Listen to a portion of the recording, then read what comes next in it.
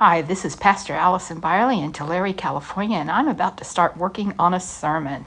This podcast was recorded at 2:10 p.m. on Thursday, February 4th.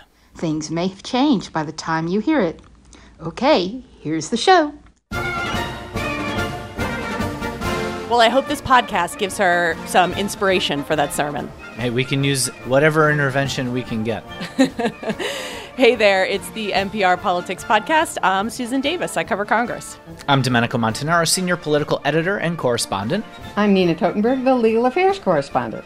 And former President Trump's impeachment trial begins in the Senate next week. At the core of this case is whether the Senate has a constitutional right to have the trial at all, since Trump is no longer in office. The Senate has directed the impeachment managers and Trump's defense team to come prepared to make their case on this question. Both teams filed documents with the Senate earlier this week previewing the cases that they will make. Nina, sometimes I think about if the Founding Fathers had just been a little more specific, we could prevent a lot of heartburn over these kinds of questions.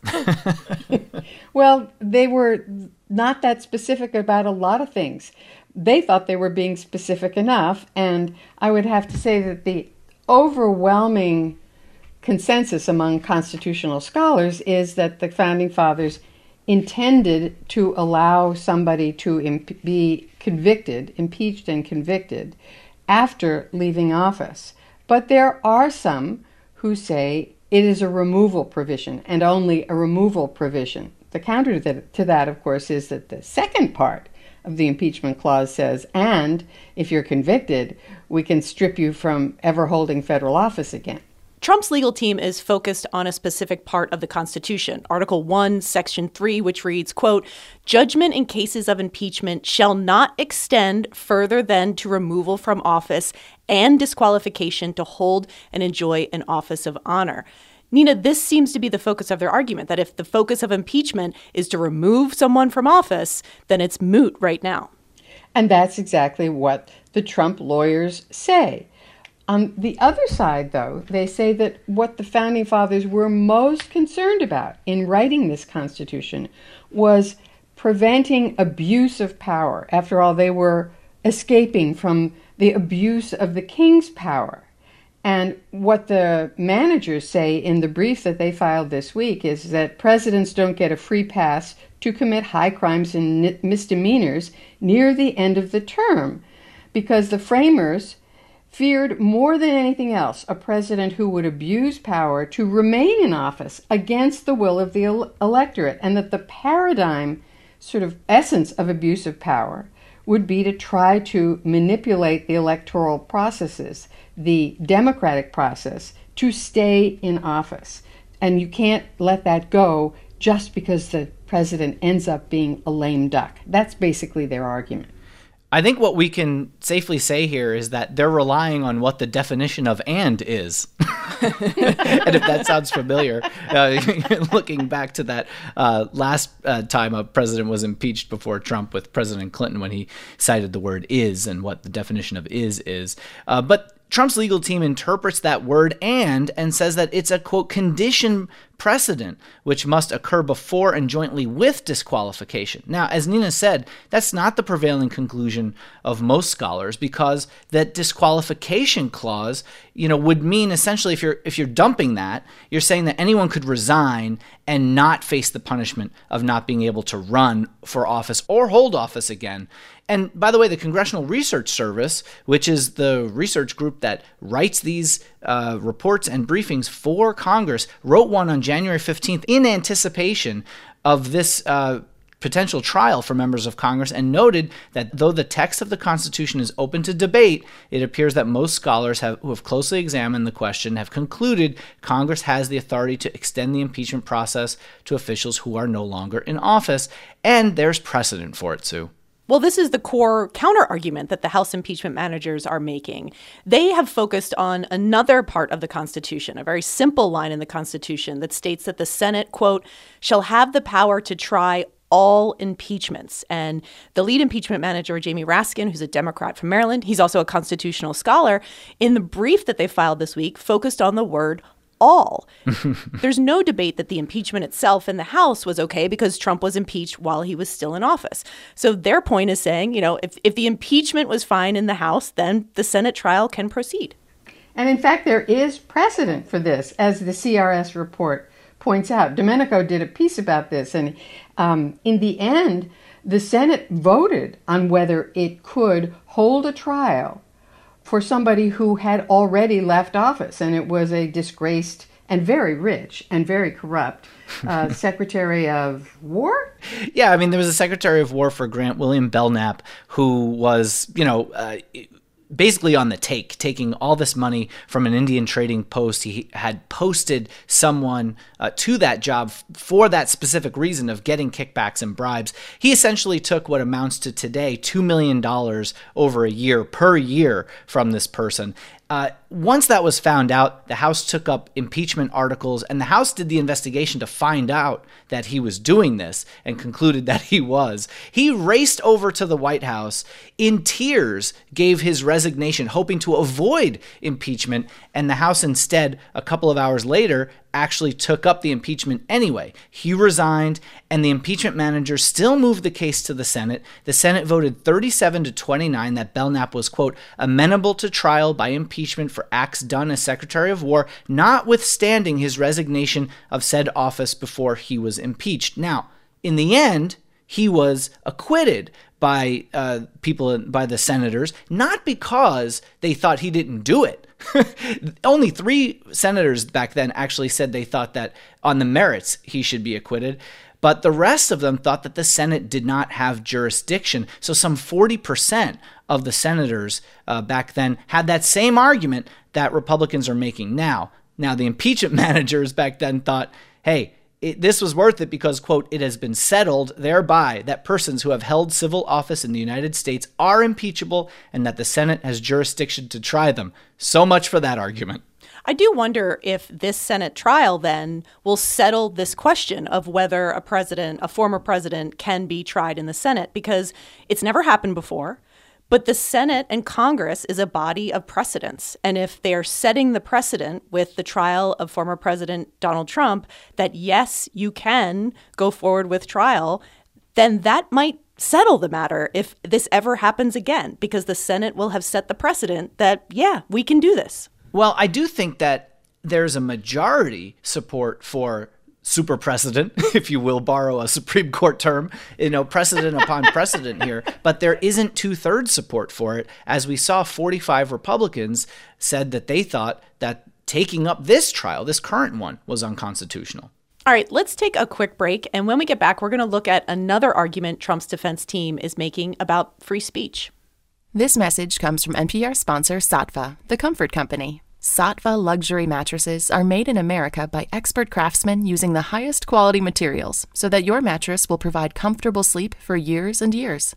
Saatva mattresses are always delivered to your home and set up in the room of your choice. They're never folded and never squeezed into a small box. Visit saatva.com/NPR, where NPR listeners save an additional $225. Saatva, the comfort company. We are still in the middle of this pandemic, and right now, having science news you can trust, from variants to vaccines, is essential. NPR Shortwave has your back. About 10 minutes every weekday, listen and subscribe to Shortwave, the daily science podcast from NPR. And we're back, and Trump's defense team's memo to the Senate contains another constitutional question: whether or not Trump was just exercising his First Amendment right to free speech. And we fight. We fight like hell. And if you don't fight like hell, you're not going to have a country anymore. The core argument of the impeachment manager's case is that Trump, through his rhetoric, helped incite a mob to storm the Capitol on January 6th. And he gave this political speech at a political rally in the hours before it took place. We're going to walk down to the Capitol, and we're going to cheer on our brave senators and congressmen and women, and we're probably not going to be cheering so much for some of them, because you'll never take back our country with weakness. You have to show strength, and you have to be strong. Nina, to this question, I mean, doesn't the First Amendment exist to protect unpopular political speech? Yes, it does. If you're just speaking as a citizen and you couldn't be prosecuted, in all likelihood, it would be impossible to prosecute somebody and seek to send them to jail for the kind of speech that Donald Trump made.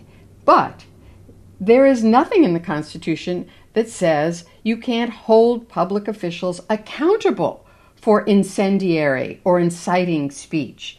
And in fact, that is the core of the argument here, that we have to hold this person who was President of the United States of America when he made this speech, and in the months leading up when he refused to accept the verdict of Republican office holders and Republican judges who said he had lost the election, that he called these people to Washington, that he set them on fire essentially and sent them up to the Capitol, the seat of power in the United States, to destroy the government of the United States and its democratic systems of electing people to office. That is the core, and it's not, if he were convicted, he wouldn't go to jail. If he were convicted, he would, in all likelihood, be barred from holding federal office ever again.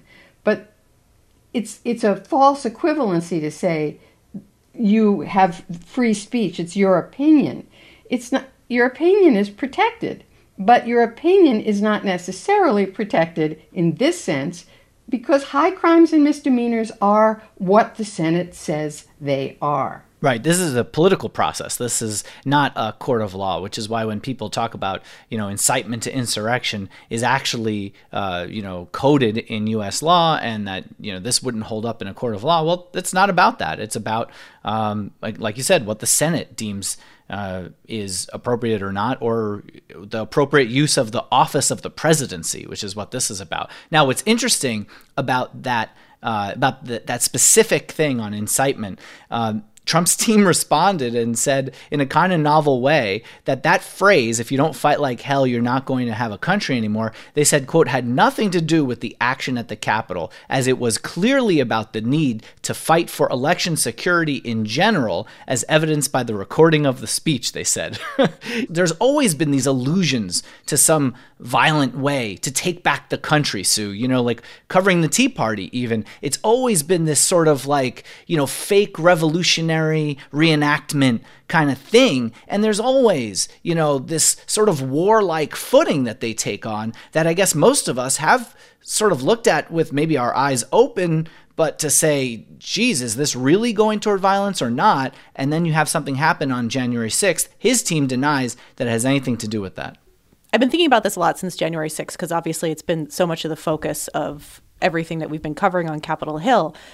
But I think it's a good question of whether you could, proceed with criminal charges against the president, because I do think in some cases those First Amendment protections or political speech historically has often been aggressive and violent undertones. But the criminal law and First Amendment protections don't even really matter here. And by that, right. I mean, impeachment is a totally subjective standard.